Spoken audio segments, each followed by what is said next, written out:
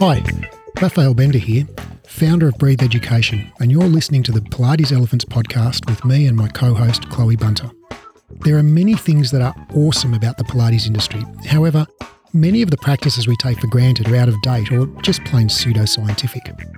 These are the elephants in the room in Pilates, and we're here to talk about them openly and honestly, and with a fair few F-bombs thrown in. This show is about debunking the myths and giving you science-based tools to become a better, happier, and more fearless teacher. If you've been enjoying the show and you want to give back, give us a 5-star rating and write us a glowing review on Apple Podcast app. That'll help other instructors find the show and let us know we're making a difference.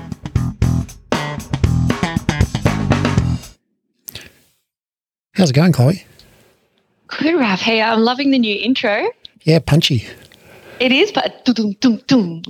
It's like I don't even have to do that on my Rodecaster now. No. And you don't really like me touching those buttons anyway, but I love it. It's just like, pow. Yeah. So hopefully you guys are liking it too. I think it's pretty snazzy. How are you doing today? I'm good. Good. Really good. Really good. Just ate a whole heap of yummy veggies for lunch. Since moving because in Sydney, you know, you get out of your routine. In Sydney, I had all my things set up. You know, I've got the dentist that I really like. I've got the hairdresser that has is nailing my blonde. I've got there's some important things. I had the veggie box delivery people that I really loved, and you get really used to these things, right? And then you move to a whole different state and you're like, okay, really, where is all my, so it's been fun to try and build all that back up. So last week I thought, I'll try it. I just typed in, veggie boxes, whatever. Anyway, and I thought, in Sydney, and anyone who's listening from Sydney will attest to this, you type in like the single person veggie box and you're probably going to get like 2 pieces of something. So usually you have to go like the family stuff. So I thought, okay, maybe I better just go so I went the 4-person family veggie box. Yeah. I got enough. Well, I had enough to feed myself and Shaman. So Shaman became my extended family. He got a whole box full of things too. Yeah, it's awesome. So that's just simple pleasures of, being lucky enough to have beautiful, fresh veggies delivered to your doorstep. And I wasn't the sort of person that did that before COVID. Actually, I know you guys are really good at getting quite a while have got your veg and that delivered, haven't you? A couple of years. Yeah, and I was always like, oh, yeah, that's cool, but just never got around to it. Now I'm like, wow, this is amazing. Yeah. Anyway, that's what's making me happy today. That's my positive focus. That's awesome. It's yummy veggies delivered to my door. I mean, that's pretty lucky, right? It's amazing. Think about all of humans throughout all of recorded and unrecorded history. Like imagine if you said to like our ancestors 100,000 years ago, hey, we'll just deliver a box of these like totally mutant vegetables that are like 10 times the size of wild ones and 10 times more sweet, and we're just going to like peel them and wash them and put them in a box for you and deliver them to you. Incredible. Well, to be fair, mine aren't peeled or washed, but yes, they are absolutely it's phenomenal. It's really cool. I'm very grateful for it. And it was like under $100 too. I'm not talking a lot of money, and way cheaper than going to the supermarket and way less hassle. So yeah. Anywho, that's my tip of the week. Get your veggies delivered if you can. If you've got the opportunity, do it. And if you're hungry, reach out to Chloe because she's got some spare veggies. I've got so many veggies. Well, Shaman did cook them up into a couple of meals for me, bless him. And I think I'm going to be making a massive soup, when your veggies are kind of end of week soup. We're not quite a salad anymore. We're now needing to be boiled down into a soup, but still delicious as a soup. Yeah. How are you, Raph? Oh, man, I'm really good at the moment. Like we are just going through this really exciting time, and I'm loving the thrill of the ride, surfing the wave. Yeah. Surfing the waves. So many things are expanding for us, aren't they? Yeah. And changing in new opportunities. And, we say it all the time. I mean, this podcast, I never would have thought you and I would have a podcast if I thought about this. Do you know what I mean? Remember, I still kind of go that funny day when you're just like, hey, Chloe, I'm just going to hit record on what about we just record our convo chat? I'm like, oh, are you sure about that? And here we are. Here we are with all you amazing listeners who are interactive, who are saying things. I'm getting these fantastic DMs from people who until now had not drunk the Kool-Aid. So I'm not talking our Breathe EDU students and grads. I'm talking those that have never been exposed to Breathe education and a lot of the time seemingly not up-to-date, latest best practice within the realm of movement, pain, etc. Having been exposed to it for the very first time due to coming across the podcast, and I'm getting direct messages saying this has profoundly influenced how I think about things. This has profoundly influenced how I now question things. What a great title for a review on the Apple Podcast app. Yeah, if you're listening, head on down to the 5-star. But seriously though, Raf, doesn't that just like give you goosebumps every time you get a message like that? That will never get old for me. Like that is why I do this job. And we put all of our passion, energy, we put it all into our work, don't we, Raf? We really do. We do. Because it transcends beyond work. It transcends beyond a job. So when I get those messages that say, hey, you've actually changed how I think. And reviews on the podcast app. Raf, stop ruining my special moment. Oh, my God. Would you just put a review up there and just maybe a little bit about the dynamic between Chloe and Raf? Felt like you just kept like ruining my beautiful moment there. But like this is like, so send the sweet stuff to me and the other stuff to Raf, okay? Because I will get all gooey about the sweet stuff. I think that's what we've established. Well, I'll get it as well because you send it on to me whenever you get it. So. Yeah, so any of the gooey stuff you send to me, I send straight to Raf anyway. Because, it's very exciting. Yeah, so anyway, thank it. you. Yeah, thank you. We appreciate you. And that sort of feedback to me, that actually buoys me on. So you are, you're having a flow-on effect to me personally. And so I'm extremely grateful to you guys. Yeah. Me too. Thanks. Yeah, thank you. So we've got a great topic today. Before we dive into that, let's have a little chat about Chloe's DMs. Can I get like some sort of intro to that at some point? Okay. What sort of DMs? Let's try it again. Let's reintroduce that. Off you go. Okay. Welcome to Chloe's DM.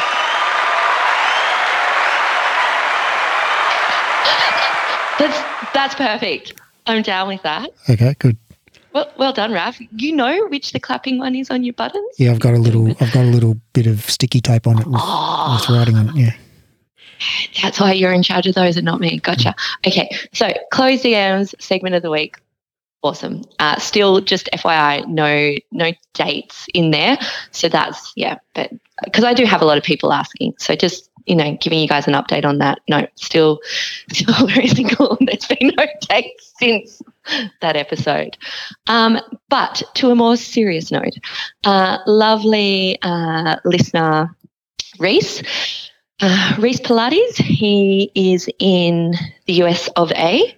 And Reese is awesome. Reese has gone on quite a journey of changing his mindset in regards to potentially what, was more of his original training, etc. He's also a professional dancer, so comes from a ballet background as well. And he has really loved embracing external cueing, thanks to both elephants and also shout out to Adam McAtee, who is now on the Breathe Education training team.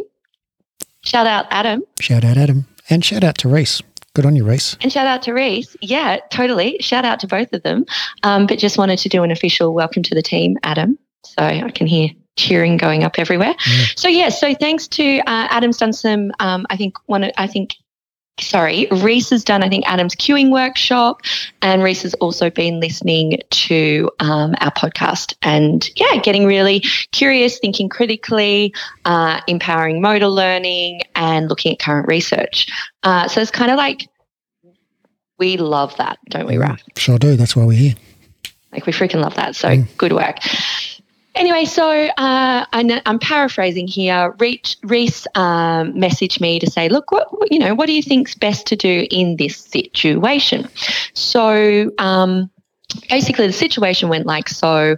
A client of his, or a client that comes to, his classes, his group classes at this particular studio, came up to him. I think it might have been after class, before class, not quite sure, and basically just said, hey, I've got this, I think it was hip pain. This other instructor has given me these exercises, this little program to do. I think it's helping. What do you think about it? And basically the program were some stretches, and I think Reese got the client to show him the stretches. And then Reese basically said to the client, yeah, look, if it's feeling good, do it. Whether stretching is making a particular difference to your pain or injury, maybe not. But yeah, if it feels good, do it. Unfortunately, this particular client then kind of went on to complain to the studio manager, I think, that she felt like Reese kind of shouldn't have. Basically, Reese should have just given it a glowing review because it was by another instructor. So, yeah, tricky situation, and that wouldn't feel nice. And I guess Reese was like, my question is, he feels that, he feels his role is to educate his clients with the latest best practice. And so he was kind of like, well, if the client doesn't want to hear that, what do you do? How do you navigate that? Because am I doing the right thing then if I just kind of turn a blind eye or agree with what they're saying? Is that being, evidence-based, and is that best practice? So I actually think that's a really great question. Yeah, me too. Do you want to answer it, or do you want me to answer it, or do you want to both answer it? Well, I guess, for me, Reese, I have been in quite a few of these kind of sort of situations, particularly with trying to educate clients, and particularly when I was first exposed to really, getting into the realm of pain science and the latest evidence around, all the things, movement, etc. And look, what does really help pain or not? Who knows? Pain is multifactorial. It's complex always, etc. Placebo, nocebo. Then I'm like, well, so many of my clients when I was working in Bondi, teaching in Bondi, would be going off to get their cupping or their needling or their acupuncture, or, yeah, my neck's just gone out. I've got to go see my chiropractor to get it put back in place. And I was like, well, let me tell you, that's a load of shit. Here's the thing. It doesn't go down well. No. Doesn't go down well because it doesn't go down well. And we then bring up things like cognitive dissonance and whatnot. And also when I step back out of it, I'm kind of like, well, if my client believes that acupuncture is going to give them some relief or whatnot, well, we know that it probably is. Sure, it's probably all placebo, and that seems to be what the studies suggest. And there are a huge amount of studies on acupuncture, guys. I'm not just here poo-pooing over acupuncture or cherry picking. For some reason, they keep going back and trying to study it some more, and we keep getting the same results. Same with dry needling, etc. And I know there'll be a few of you going, oh, Chloe, and that's cool. Be a bit uncomfortable with it. That's all right. But ultimately, I want my client or that client to be, have self-efficacy. So she's been given a program. Sure, it's by another instructor. So what? She's been given a program that she feels is helping. And guess what? She's actually doing her exercises. So she's doing them. She's doing the stretches. For me, that's already a bit of a win. Like one of the hardest things with clients and giving them take-home exercises to do is that getting them to actually do it, right? So she's doing it. Not only is she doing it, she's saying she's feeling relief from it. Now, is there any specific exercise that's better than another exercise in regards to what's going on for her? Probably not. Yeah, I doubt it. And that's where I'd hand it to you, Raf, in regard like stretching, strength, whatnot, Well, I don't know what what her specific symptoms were. But if it's hip pain, I'm just going to say general exercise. And, pretty much anything's going to be as good as anything else. Advice to keep active. Yeah. So, And Reese, the great thing is too that, and please, Reese, I'm not saying you did anything wrong or anything like that. I'm saying I've done this a lot. It's a learning process. Like I have been in this scenario many a time, right? And learned the hard way from it with clients going, oh, what? And it breaking that kind of connection I had with them or that you've got to, So what was I going to say? Yeah, so we're not saying you've done anything wrong. And that's what I wanted to say. There's my brain. The great thing I wanted to say is she's coming to your reformer classes. So that's freaking awesome. She's doing some resistance training with you. So, because I'd whether strength training is any better than stretching, I don't know, but we all want to get strong, right? It's beneficial for for human beings to be strong. Would you agree with that, Ralph? I reckon I'd agree with that. I reckon you'd agree with that. Whether it's particularly helpful in regards to pain, I'm not sure. We do know that exercise in general is beneficial for those in pain. And we know that having a sense of autonomy is beneficial for those in pain, right? So, I've had clients before who got some cool little stretches that they like to do when they have a particular flare-up of something or if something's feeling particularly acute. And I am like, go for it. Because they're doing it for themselves, right? Like that's awesome. As opposed to someone else doing it to them. I'm a little bit more vocal on that, but I've been trying to kind of, with my clients that were going off to get their acupuncture. Okay, cool. Maybe it gives them some chill time.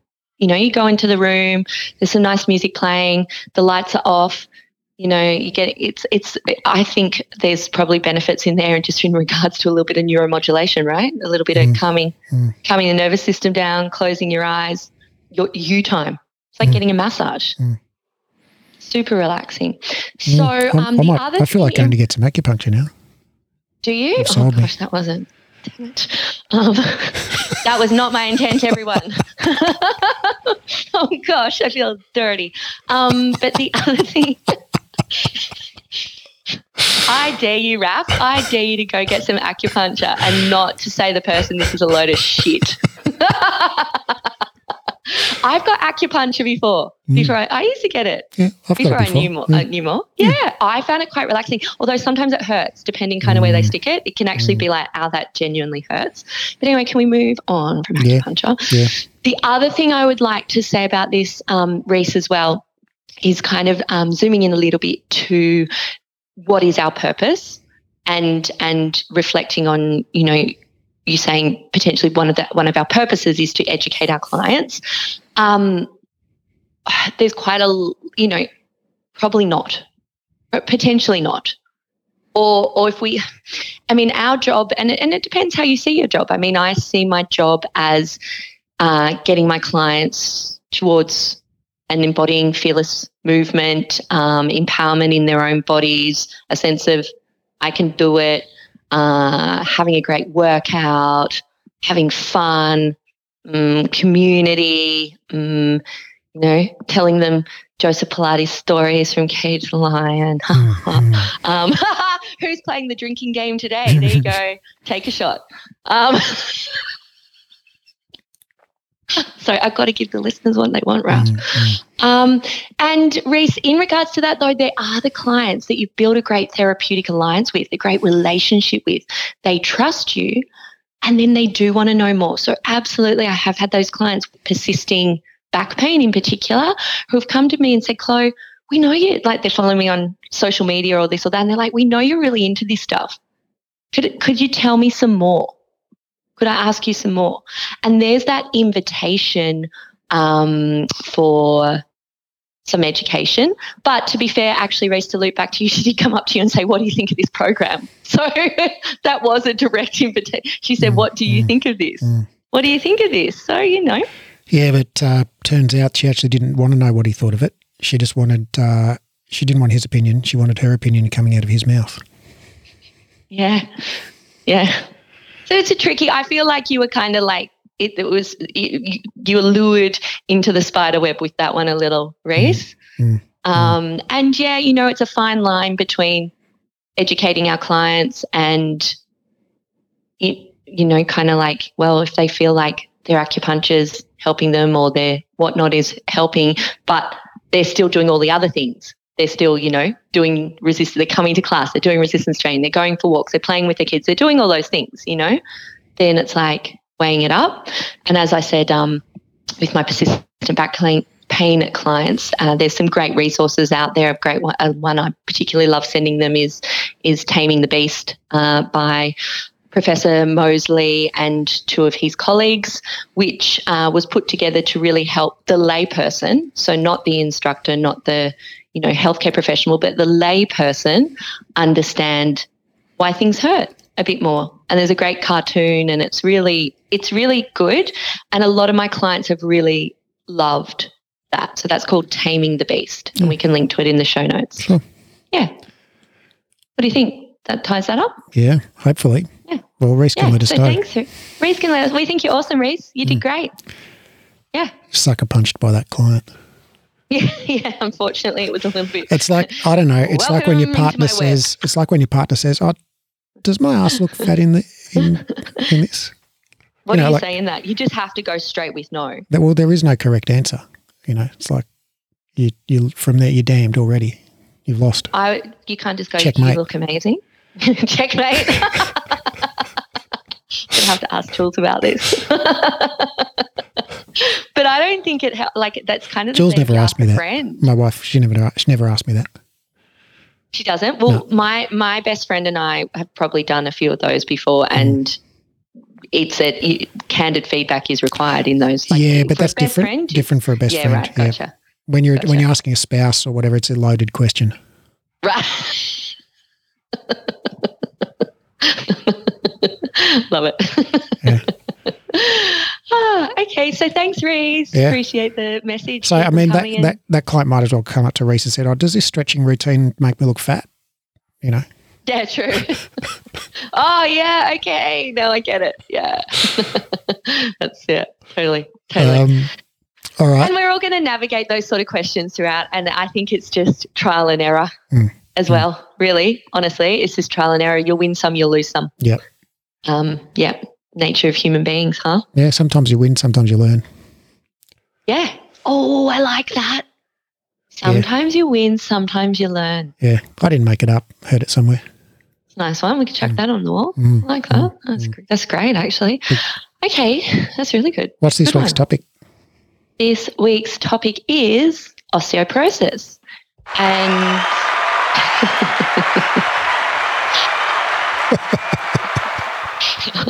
wow, you've turned into me. That one's really getting the crowd going. That's awesome. It is getting the crowd going. Osteoporosis.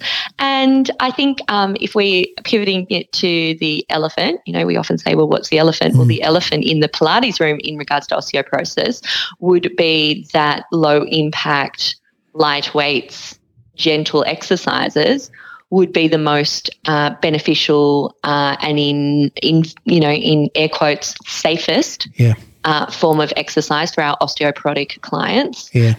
So we'd like to really sort of delve into osteoporosis today and why that's actually totally inaccurate and, in fact, could do a lot more harm than good. Yeah. And, how can we boost our bone health, etc., throughout life? Do we do the TLDR here?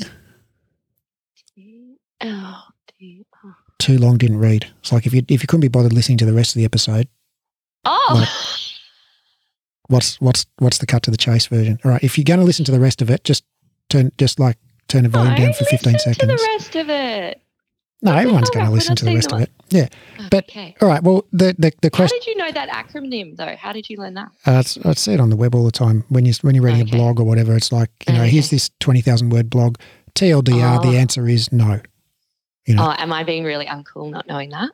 No, maybe you couldn't be uncool if you tried. Oh, thanks, Ralph. That's very sweet. Okay, do the TLDR. No. Long TL? Too long? Did we? TLDR. Yeah. Well, they want it now. You're going to have to give it to them now. All right. So the elephant is, for osteoporosis, which is low bone mineral density, the elephant is that light weights, using the pink 1 kilo dumbbells, doing bicep curls on a Fitball, or doing some sort of, super gentle ab prep thingy or a whatever in Pilates is going to be helpful and is in fact safer. And the TLDR is 100% wrong. It's actually way riskier to do light weights, not to do heavy weights. You need to do heavy load and high impact if you've got osteoporosis. Yeah. Mm-hmm. And we're gonna delve into that in this episode. So you're gonna want to prick those ears up and have a listen. We need a brain exploding emoji like sound effect. I'm not sure what that is, but yeah. Well, when I would say this was almost my favorite topic to deliver of the diploma. When I was delivering the diploma. Apart from the lesson on Caged Lion. Yeah, but they didn't have that in the diploma. And by the way, take another shot. There's 2. But no, osteoporosis was pretty much the most exciting. I like osteoporosis and also working with older adults. I love both of those. Very passionate about it. But osteoporosis is really thrilling. So Raf, I think the first thing we need to kind of take them back take the listeners to like, what is osteoporosis? Like what, a bit of the anatomy around bones and whatnot. Okay. So all of your skeletal bones, your ribs and your thigh bone and your vertebrae in your spine, your shin bone, upper arm bone, whatever, have an outside kind of shell of really tough bone that's called cortical bone. And then on the inside, they're basically hollow, and they've filled up with like a lattice work of little strands of bone called trabecular bone. And trabecula or trabeculum in Latin means a beam. So these are like little scaffolding beams that sort of reinforce the inside of your femur, your thigh bone, or, whichever bone, and leave, spaces in the middle. And the reason that we have that arrangement, so instead of just having like solid bones, 2 reasons. One is if you had solid bones, they'd be freaking heavy and your leg would weigh like, 30 kilos and you wouldn't be able to move. And the second you would actually just be a statue, wouldn't you? Yeah. The second really important reason is that on the inside of your bones, lots of really important metabolic stuff happens. So you manufacture all of your blood cells on the inside of your bones there, for example. And the average red blood cell only lives 120 days in the body, and the red blood cells don't reproduce themselves. They just are manufactured inside your bones. So basically, red blood cell lives, 4 months, something like that, and they take about 2 months or so to manufacture. So you're basically manufacturing red blood cells, at breakneck pace, your whole life, inside your bones. And that's why if you have, a bone marrow disease like leukemia, another thing that you manufacture in your bone marrow is white blood cells, so your immune function. And so in leukemia, the immune function goes right down because it's cancer of the baby immune cells, is what's... Right. In fact, leukocyte, a cyte means a cell, and a leukocyte is like a white blood cell. So leukemia is cancer of the white blood cell, baby white blood cell. It looks like Baby Yoda, Baby Yoda. Yeah. So anyway, you've got these, this structure in your bone. The outside is the cortex or the cortical bone, and cortex just means the outer layer, right? So you have a cortex in your brain, like your prefrontal cortex and your neocortex and whatever, your motor cortex, and the cortex just means the outside. You've got a cortex on your kidney as well, so the outside part of the kidney, and the cortex of your kidney is where corticosteroids are produced. They're steroids from the cortex of your kidney. Right. In other words, adrenaline, cortisol. Anyway, we digress. But the cortex just means the outside part, and the cortex of your bone is a hard outer shell, and then on the inside it's all basically hollow but with this lattice work of trabecular bone. And so bones, serve a bunch of functions, one of which is, as we talked about, to manufacture white and red blood cells.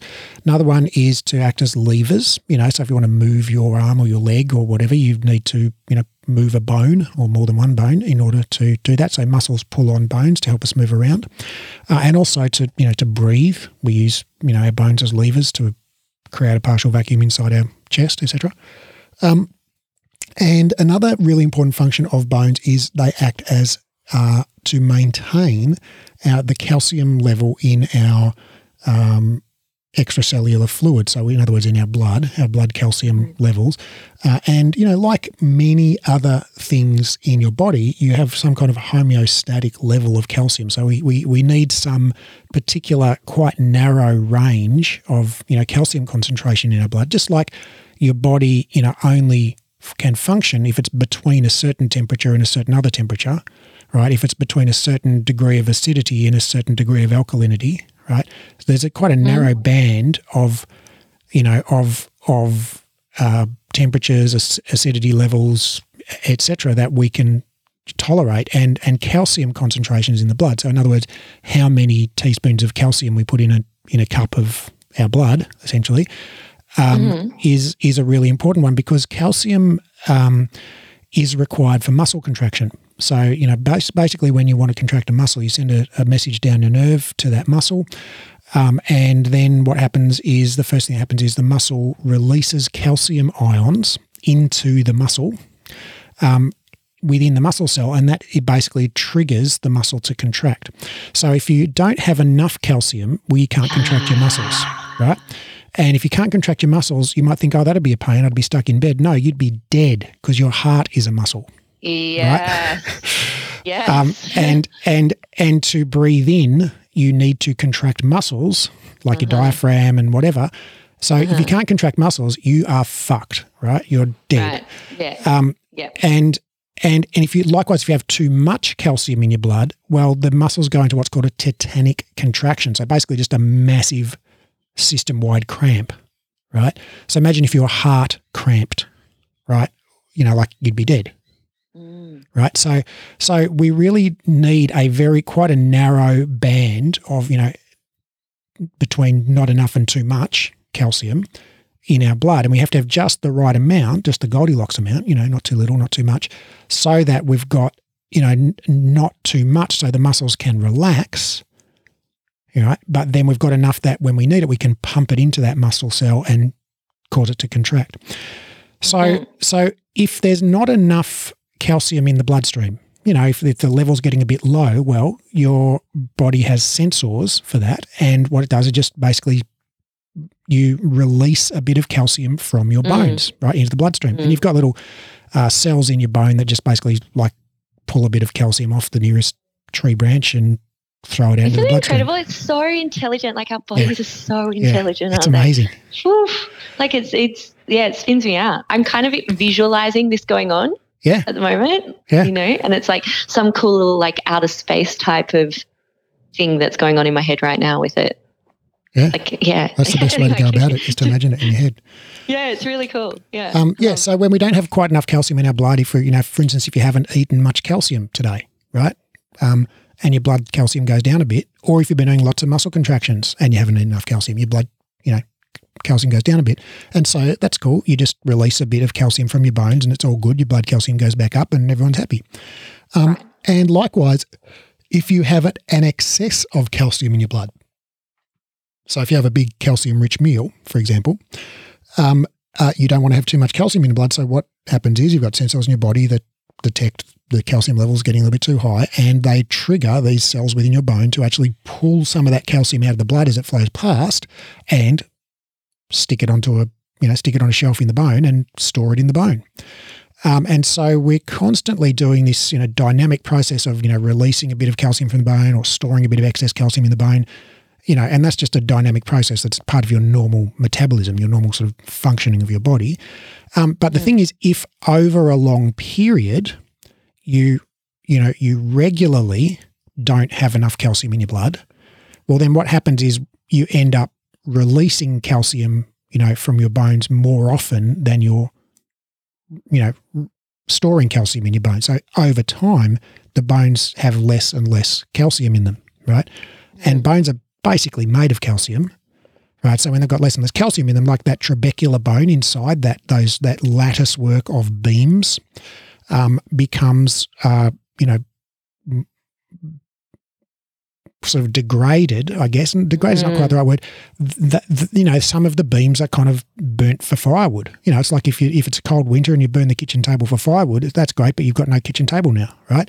So if you've got not enough calcium in your blood and you burn your trabeculae for calcium so you can beat your heart, well, that's good, but now you've got no trabeculae, right? And so it's not, you don't have no trabeculae, you've got fewer trabeculae. And what that does is that reduces the strength of the bone, because those trabeculae, those beams, they're kind of the reinforcing scaffolding that lend, structure and rigidity to that bone.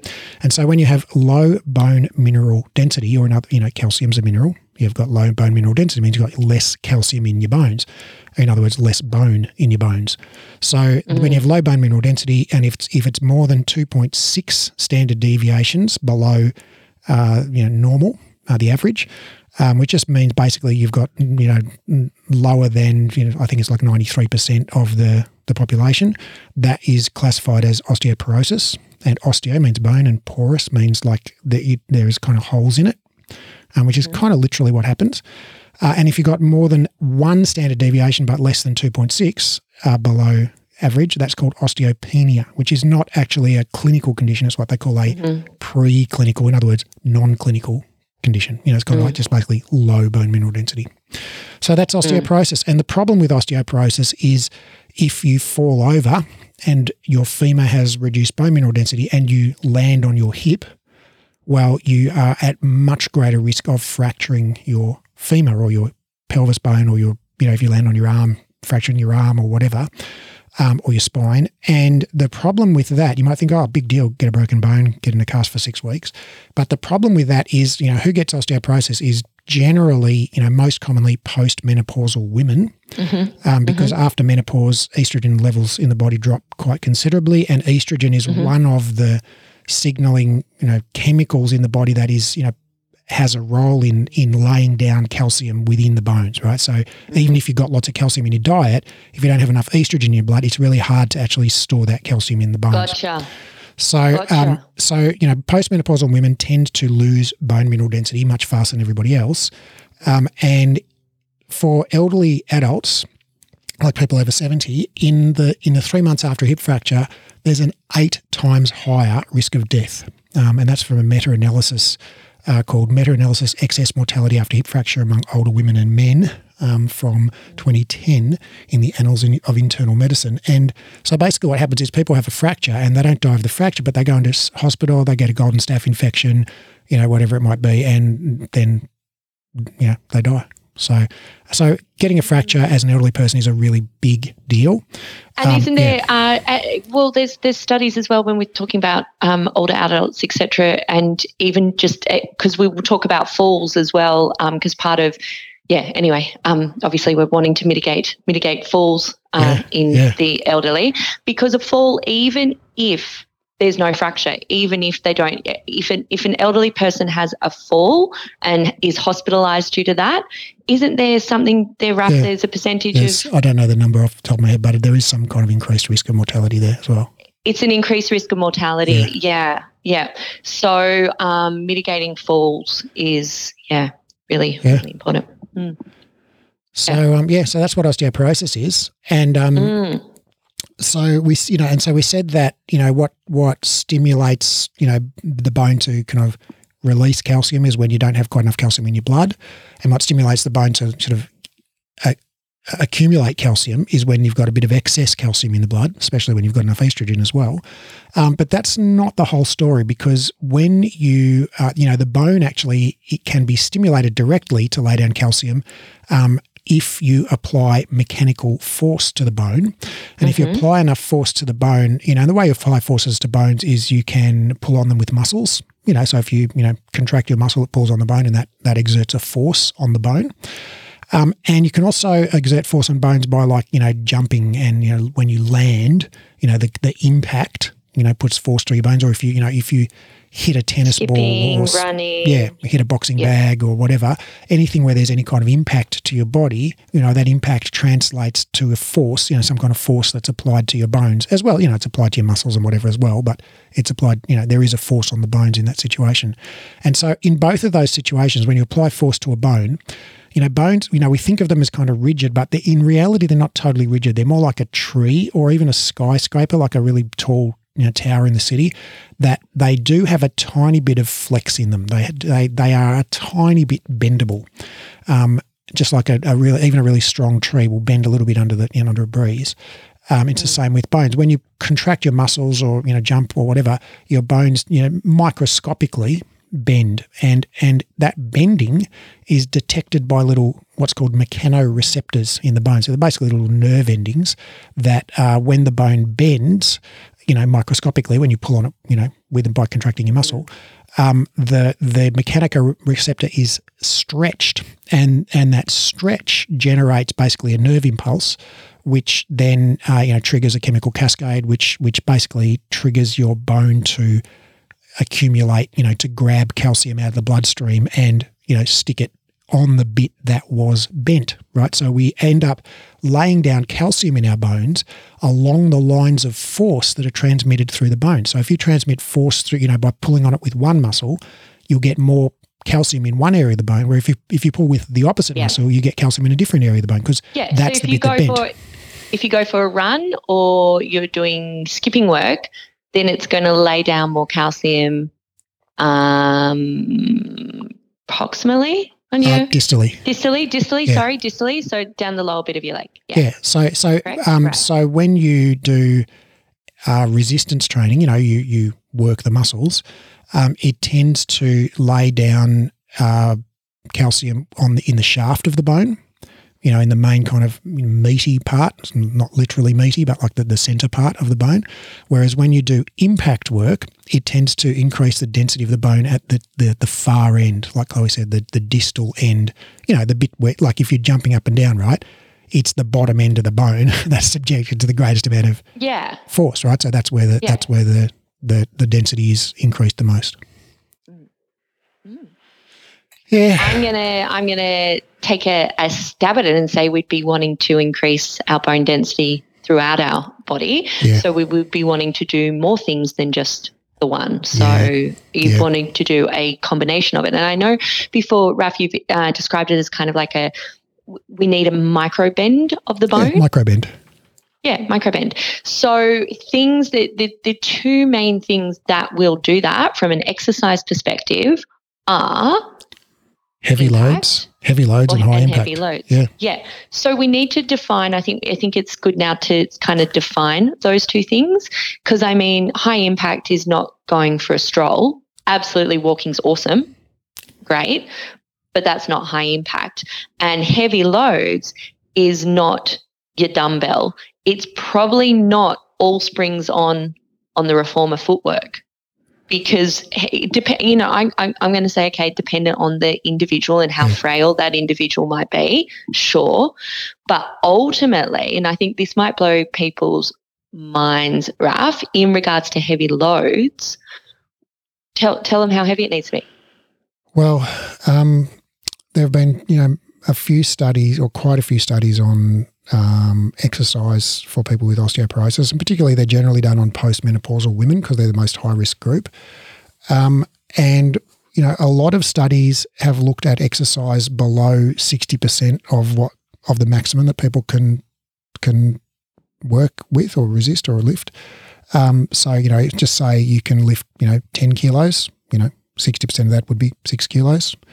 And so if, lifting 60% or less than what your maximum is, doesn't have any meaningful effect on bone density. And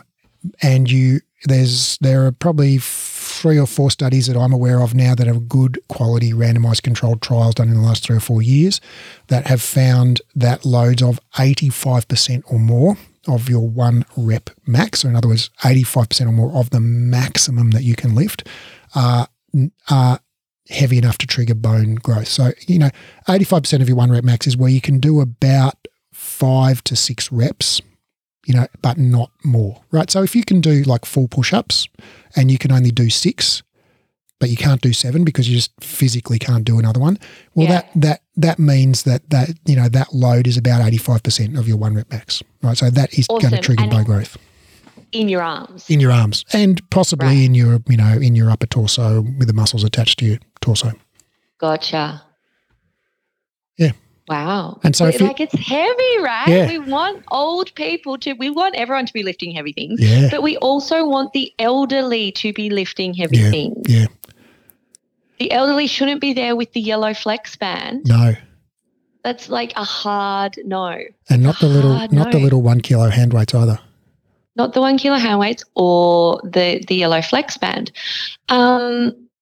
So how do you think we facilitate that kind of load in the Pilates setting? Well, just before we get into that, I just want to sort of go a little bit into some of the research on this, because I think this is like, I think the received wisdom, aka the elephant, about, osteoporosis in the Pilates world is you've got to use, you don't want to load the bones too much because they're fragile, right? But here's the thing, people. Like, the bones are fragile because they haven't been loaded enough. That's the fucking problem in the first place, right? Right. So right. So now, when the bones are fragile, it means they have a lower tolerance to load. That's true, right? But how do you build tolerance to load? With load. You load, right? So when you're loading gradually. people, with people with osteoporosis, you need, if you want to build their tolerance, you want to increase their bone density, right? Make those bones more robust. How do you do that? You need to stimulate them to get more robust. And the way you do that is you apply loads of at least 85% of their 1 rep max. And you apply high impact activities. And so to give you an example of some of the things that we're talking about, if you're sort of sitting there going, holy shit, this is really like, opposite of what I've ever thought or heard or whatever, there are a couple of studies that are really, really awesome, and I'll link to them in the show notes. And one of them was called the Lift More Trial, LIFTMOR, and it was from the Griffith University, I think in 2017 or something like that. And basically what they did was they got a bunch of postmenopausal osteoporotic women. So these are, this is in Queensland in Australia.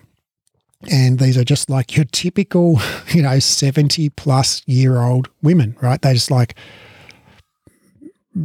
like your grandma, These weren't like triathletes or anything. These were just like regular women, with low bone mineral density. And they did an 8-month program of high-intensity resistance exercise. So they were deadlifting and back squatting and bench pressing 85% of their 1 rep max, right? These were like your grandma deadlifting 85% of her 1 rep max. And they did this under supervision of exercise physiologists. I think they did 2 sessions a week. I think they did 5 sets from memory. And they also did jumping pull-ups. So they basically would stand with their hands on the pull-up bar in an underhand grip, like sort of a bicep curl type grip. That's right, yeah. And they would jump up and at the same time pull themselves up as high as they could with their arms, and then they would land, and they were instructed to land as loudly as possible, like make a big thump when you hit the ground. So because of when you land loudly, that means there's more impact. And they did this over 8 months. They spent 4 weeks, gradually building the women up to that load, so they trained them how to deadlift and how to do the exercise and whatever, and gradually increased the load over 4 weeks. And then they did the intervention for 7 months or something like that.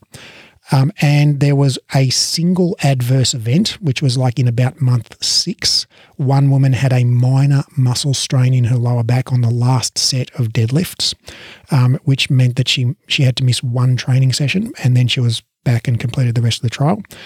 And so there were no issues with people's bones or joints or anything like that. And at the end, people had not only reduced the rate of decrease of their bone mineral intensity, not only stopped the decrease, they had actually reversed it. They had increased their bone mineral density, which was previously unheard of in postmenopausal women with osteoporosis, that they'd actually increased by like 2 to 3% in 8 months their bone mineral density in their femoral neck and their lumbar spine and a couple of other areas. So it's like truly like heavy loads and high impact are actually perfectly safe. And there's a bunch of other trials which I'll link to in the show notes on, similar in the last couple of years, a couple from 2020 as well. I've got that basically looked at high impact and high intensity resistance training in elderly people with, normal bone mineral density or low bone mineral density, and found that it's perfectly safe and effective. Okay, fantastic. So there is some things we need to be mindful of with working with our osteoporotic clients. So it's not just all like, let's go do the 85% of 1RM Jefferson curl. So there are some things that we need to take into account. Yeah. And the ACSM guidelines for exercise testing and prescription are an awesome resource for that. And from that, and correct me if there's anything else you'd want to add to this, Raf, but it's basically movements that may be contraindicated, could put unnecessary, increased risk of spinal fracture, basically, in particularly having a low bone mineral density score, because there are different grades of that, as you discussed earlier, would be something like loaded flexion.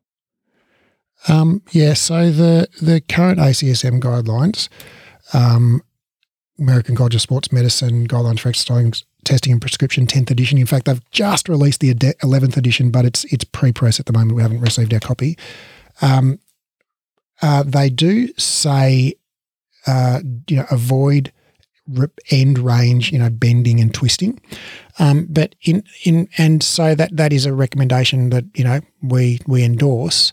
But it's actually not based on any real evidence, so no one's actually done a study of like, okay, let's go to all these osteoporotic people and bend and twist them and see if they get fractures, right? That study hasn't been done. It's a bit similar. It's a bit similar to the how long are we going to lay a pregnant woman post 16 weeks flat on her back before it causes harm to her or baby. Yes. There's a point where you're like, who's putting their hand up for those trials? Right. Oh, yeah, I'd love to get a spinal fracture or hurt my baby. So it's really just based on kind of expert opinion, which is a pretty low quality source of evidence. So, based on my kind of understanding of biomechanics and the results of these high intensity resistance training trials and looking at some of the grandmas doing those exercises, their backs were bent as all get out.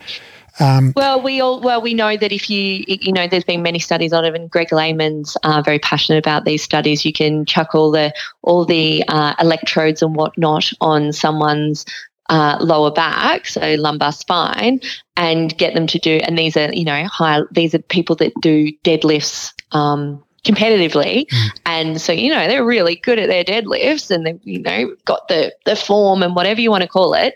And even when they think they're doing a air quotes neutral deadlift, they're actually in a decent amount of lumbar flexion. So I think you probably can't avoid it, and it's probably perfectly safe, but the guidelines explicitly say not to do it. So I think it's our duty of care to work within the guidelines. Yes. The thing about guidelines is they're not really to agree or disagree with, right? They're there to be followed, not, you can't cherry pick and go, we like this part of the guidelines, but not that part of the guidelines. Correct. So, I don't like that part of the guidelines, but I still follow it. So. So the guidelines say, no end range bending or twist. So the way I interpret that, the actual wording is a little bit vague in the guidelines. I've got it right here. Let's just read it. And that way we're definitely not cherry picking. So this is in the ACSM guidelines 10th edition. As we know, the 11th is coming out, but it's not quite hot off the press just yet. And this is under the guidelines for osteoporosis, special considerations. This is interesting. There are currently no established guidelines regarding contraindications for exercise for individuals with osteoporosis. Interesting. The general recommendation, so there are currently no established guidelines, right? The general recommendation is to prescribe moderate intensity weight-bearing exercise that does not cause or exacerbate pain. Exercise that involves I better not do over that. Cool. This is I've got us in a bit of a rabbit hole here, Raf. This is the interesting thing in the ACSM guidelines. How on one page it says let's not go into the rabbit hole, Chloe. I reckon. Okay. Okay. Specific exercises or portions of group-led routines, e.g. yoga, Pilates, that require excessive twisting, bending, or compression of the spine. Excessive twisting, bending, or compression of the spine should be carefully assessed and those types of movements avoided, particularly in those with very low spinal bone mineral density values. So, how do you define excessive twisting, bending, or compression? Like, how are you supposed to operationalize that? So if it said something like, do not go beyond 50% of full range, or do not add load at the end of a bent or twisted position, or, then you could go, oh yeah, that's a clear rule. We can follow that. And it's easy to see if you're colouring inside or outside the lines, but do not apply excessive bending or twist. Like, what does that mean? Yeah. And I just want to read the exercise prescription part here. In general, weight-bearing aerobic exercise in combination with some form of high-impact, high-velocity, high-intensity resistance training is considered the best choice for this population. And weight-bearing exercise is exercise where you're bearing your weight. So, walking, running, not swimming or cycling where you're not bearing your own weight. So looping back to the special considerations in regards to a Pilates class, I'm not going to say I'm probably not. I'm not going to do short spine with my osteoporotic client. If I've got a client that comes to me and says, hey, I have osteoporosis, well then, no, I'm not going to do short spine on the reformer with them, or I'm not going to do I'm thinking there's so many things rolling down, and I'm not going to do roll up, and I'm not going to do etc. There's a lot of other choices I can make for that client where I can just avoid those exercises, right? So there's a lot of other choices for your client. And the other thing I think that's important with these clients as well is balance and working on balance. And we know that as you get older, your balance potentially changes and whatnot. And there's been quite a few, I don't know if you've seen the studies, Raf, and I'll refer soon to the IOF, International Osteoporotic Foundation. They've got some great info on there where they talk about the studies done on Tai Chi. Yeah, Tai Chi is good. But anything that improves balance. So basically anything where you're practicing balancing what improves is going to help you balance. Pilates is well, there's so many, so don't do your roll up or your short spine with them, but do balance work with them. There's so many fun ways within Pilates that you can challenge about standing on one foot, and again, depending where they're at with their journey, where they're at with their frailty, if that means having a hand on something else so that they don't fall, then they have the hand on something else, because you're going to be mindful of risk of falling. Yeah. Hey, can I just loop back for a second to the bending and twisting thing? And I agree with what you've said. I wouldn't do short spine or any other kind of roll up or loaded flexion. But I guess my interpretation of that is excessive bending, twisting, or compression. I interpret that as like, okay, well, unloaded bending, twisting, and whatever is probably okay. So things like cat stretch, I would say, yeah, that's fine. Things like sort of like a gentle kind of seated twist, okay, where you're not kind of applying any load to it, I would say that's fine in my opinion. But I wouldn't do anything basically where you're using your muscles to get yourself into the position, like a roll up or a teaser or something like that, where it's like actual work. But if it's kind of just more of a gentle, stretchy sort of a scenario, I reckon it's that doesn't fall in my mind under the definition of like excessive bending or twisting. Yeah, but I think it's kind of a vague prescription. Very vague, so everyone has to draw their own line.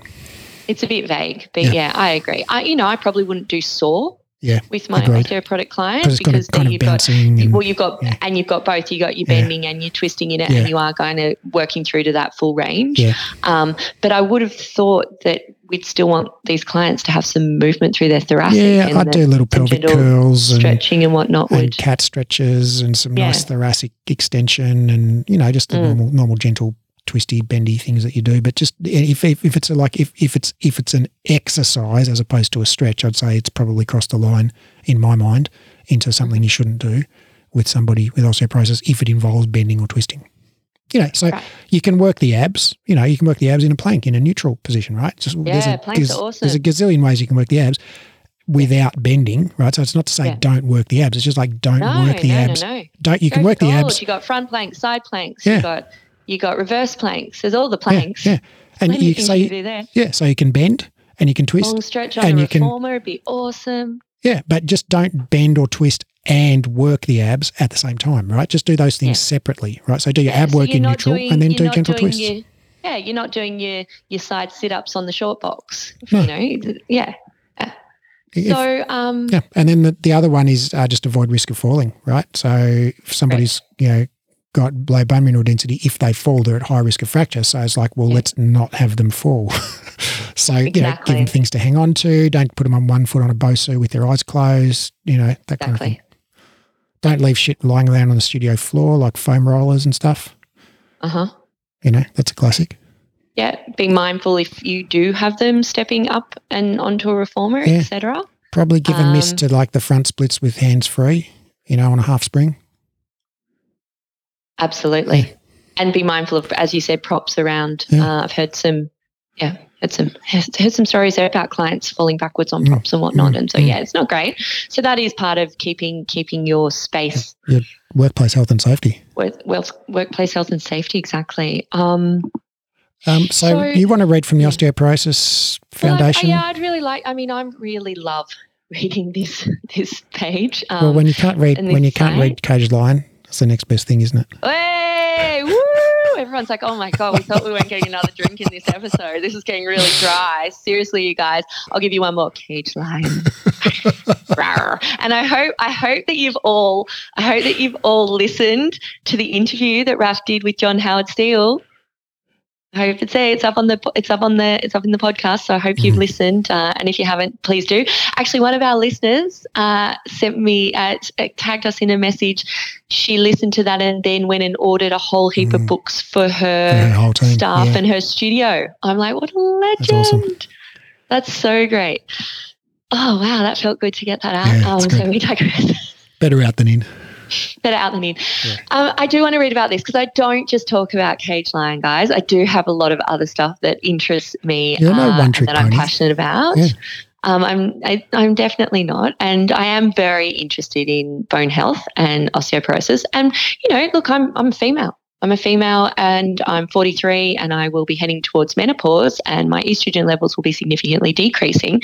So it is something that should be not to nocebo me out, but I should genuinely be thinking I need to knuckle down and get my bones, build my bone mineral density now, lay it down now. Well, I did this morning, but awesome. So I'm probably doing all right. I could lift more heavy things because also, I'm very aware that I go for a run, but that's only strengthening one part of my bone. I want to strengthen all the things, right? Yeah. So I know that, so I know I need to do it. Need to get you a heavier kettlebell. I did. I'm still learning the swinging the 16 is pretty heavy for me, right? Okay. And you've got a 20 as well, don't you? I've got a 20 as well. The 20 I'm really enjoying for squats and quite nice for a Jefferson curl. Well, let me know when you need a 24. Well, thanks, Raf. Raf got me kettlebells for Christmas, my birthday. I can't remember, one or the other. It was a great present. Well, my birthday's Christmas Eve. So, you can just smush them together, works really well with the Christmas Eve baby. But yeah, they're beautiful. I love them, love kettlebells. We really digress here though. We kind of do, we kind of don't. But guys, what I'm trying to get out of my mouth is that I've quite enjoyed the information that is on the IOF, that's the International Osteoporosis Foundation. They've got a lot of cool education on there. They talk about a lot of different studies and they've got a lot of they talk about exercises you can do. They give you some, exercise depending on age. And this, I remember when I talked to my students about this in the diploma, this really resonated with them too. And I saw a lot of the parents in the room go, aha, I know what my kid's going to be, all these my kid's going to be into this. So this talks about exercise depending on age and actually the importance for growing bone and of laying down bone mineral density during childhood and adolescence. So getting your kids really active from an early age is really important. So it says adequate physical, and I'm just reading verbatim, adequate physical activity together with adequate nutrition, so getting enough calcium, etc., helps young people achieve optimal bone growth and development, and thus their full genetic potential for peak bone mass. Thus their full genetic potential for peak bone mass, and it links into the study. This is an important first step in osteoporosis prevention in later life. I think that's huge. Don't you think that's huge? Yeah. Like, and I feel when I read something like this, I feel very grateful, and this is very X-Gen, I think, being a Gen Xer. We had really active childhoods and adolescence. Like, I remember kind of being kicked out the door to go play whatever and go play sport and go for a run. I was a huge runner, I was into aerobics. So I'm stoked about that, all the jumping. I was off left unsupervised at the gym from probably the age of 10. Like, you know, there was none, like, seriously, I was there. I got a linguinal hernia from pushing so really, really heavy on the leg press racks. You would have been proud of me, you know. And I remember when I was really into sit-ups too. This is going to say a lot about my personality. And I remember I noticed this. So a hernia, guys, is when a bit of your intestine kind of pushes through your muscle wall. Yeah. So it was down kind of, you know, below my belt line, and a little lump pushed out. And I remember noticing it and just pushing it back in, because you can push them back in for a while, right? And I thought, oh, you know.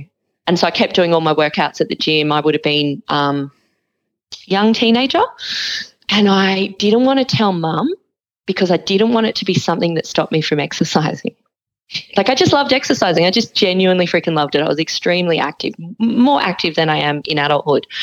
And I remember she pretty much, when I finally told her, which would have been a few months since I noticed it, pulled me pretty much by the ear into the doctors, and they're like, you're going to have an operation on that.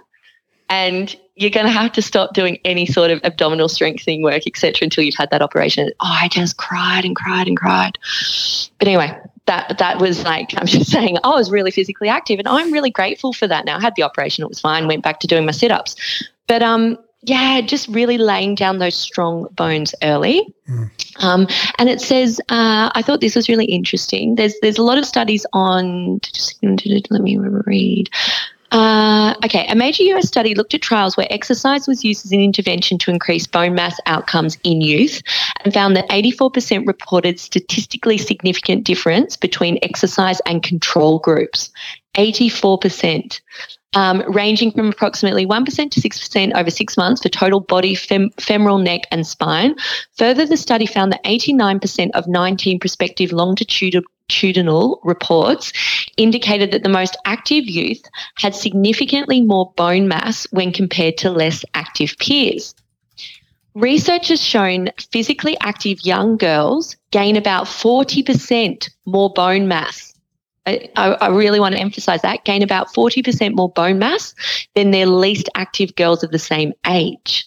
Other studies have shown that boys who did the most vigorous daily activity had 9% more bone area and 12% more bone strength than less active boys. So isn't that interesting, Ralph? Yeah. The gains in the girls was a lot higher than the gains in the boys. Yeah, it's amazing. But maybe that's because the most active girls were a lot more active. I'm just guessing here, but maybe there was a much bigger difference between the most active girls and the least active girls in terms of the amount of activity they did.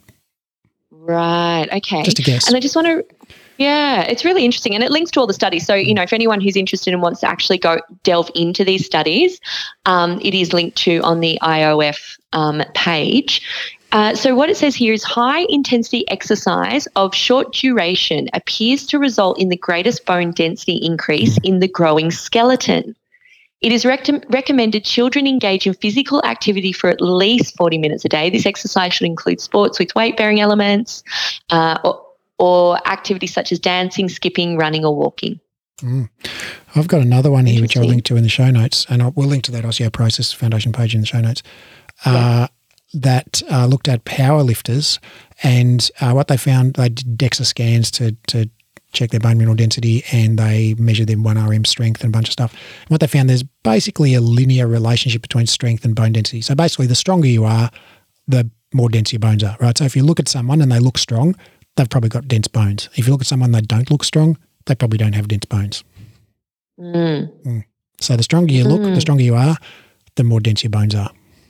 Yeah, so right. Which is great because it means that, well, the same things that make your muscles strong also make your bones strong, right? So if you're doing things to make your muscles really strong, well, bam, works for your bones too.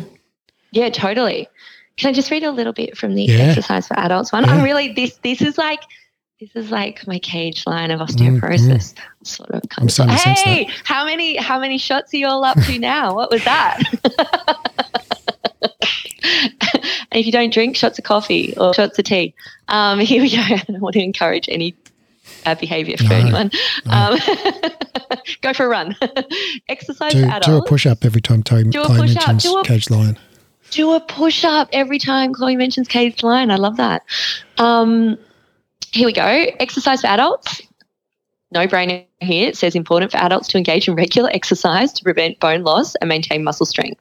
Does everyone get that now? Yeah? You got to exercise, right? It says in post-menopausal women and in men, mixed loading exercises seem to be effective in reducing bone loss. Studies have shown people, and it links into that. I'm going to assume what that means is you need to be doing weight bearing and you also need to be doing impact. Yeah, and it links into 4 different studies there, guys, for you to go into the studies if you'd like to. This one's interesting, Raf. It says studies have shown people with a sedentary lifestyle. I don't think this is that interesting, but studies have shown people with a sedentary lifestyle are more likely to have a hip fracture than those who are more active. This is the interesting bit. For example, women, and I'm assuming they're using women because I'm guessing they're doing a lot of studies on women because they've got a much higher risk of osteoporosis. Much higher risk of osteoporosis. So it's not sexist. It's literally that is what it is, unfortunately. For example, women who sit for more than 9 hours a day are 50% more likely to have a hip fracture than those who sit for less than 6 hours a day. It has also been suggested that exercising prior to the age of 40 is associated with a lower risk of falling in seniors. Isn't that interesting? Yeah. Isn't that interesting? So I'm glad. It's almost like everybody should start exercising. Yeah, I'm stoked I put some in the bank before I got to 40. I laid down those bones. But also, this is a great, this is very, for anyone who is in my, and I know there's probably quite a few of you that are listening that are in a similar age bracket to me. We need to step it up. Literally. Do you might have already stepped it up, but I need to step it up. I know I need to step it up. Yeah. Yeah, I think, and I love that we can be proactive about something like this. Yeah, and when you're doing your step-ups, hold something heavy in your hand while you're doing it. Yeah. Like a couple of kettlebells. We can be proactive. We can get ourselves stronger and we can set ourselves up, really well for as we age. But we can also really help those who already have osteoporosis. It's not like they're a lost cause. Blow them up. Yeah. Just watch out for the balance. Don't be like, oh, too bad, too sad. Now you got the osteoporosis. The osteoporosis. No, it's like let's create let's lay down some new bone, right? Yeah. How cool is that? And then that's going to help them with a myriad of other things as well, because we know that loading and high impact and working out when you're older doesn't just help with, new bone. There's all the other myriad of huge health benefits that come along with it, which are just, how long's a piece of string kind of thing. We could just do an episode that was just like literally reading out the benefits of exercise. We could. I would. Yeah, I'd actually quite like that. I find it absolutely thrilling. Yeah. What do you think? Do you think we've come to the end of that, Russ? I reckon we have. What are the takeaways for osteoporosis? Like, get moving, make some noise when you land.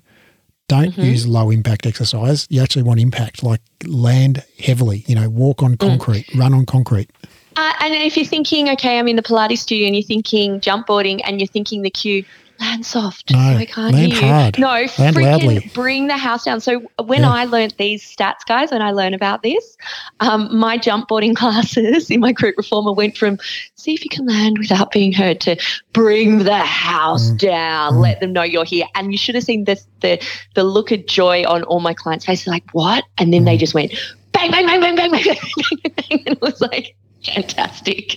To get loud. I mean, you got, within reason, if there's another class underneath you, don't be a jerk. But, get loud.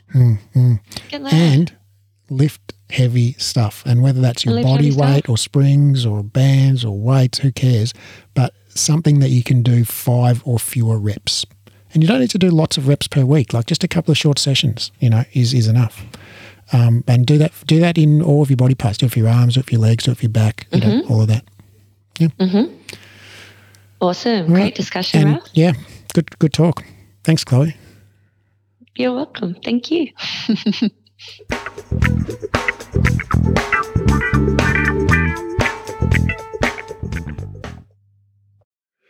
After 2 exercise science degrees and over a decade and a half of reading research daily, I've condensed all the current science on rehab into a program called the Clinical Exercise Specialist Rehabilitation. Inside the program, I'll teach you to do 3 things. 1, deeply understand how the body works. 2, confidently and expertly rehab literally any client. And 3, get results for your clients. So ultimately your clients tell their friends and you become known as the go-to expert in your area. This program is completely unlike any education you've done before, even if you've studied with us before, because of the way we've built the learning design. It's an online, flexible, skill-based learning program, which means you keep doing the skills under supervision until you're good at them. It's more of a mentorship model than a traditional course model. So rather than rushing through the content and having sort of one go at everything, you actually just practice live and we give you feedback and guidance and we dialogue and explore concepts together until you're highly skilled and confident. We just keep working the material until you get it. It's not rushed at all. It's not about ticking off the content. It's about engaging, practicing and applying it until you own it. This is a life-changing program, not some weekend certification. I've put my heart and soul into building this, and I can't wait to share it with you and help you discover your genius for anatomy and rehab. Now, because of the highly interactive nature of this program, we're only taking on 12 students worldwide.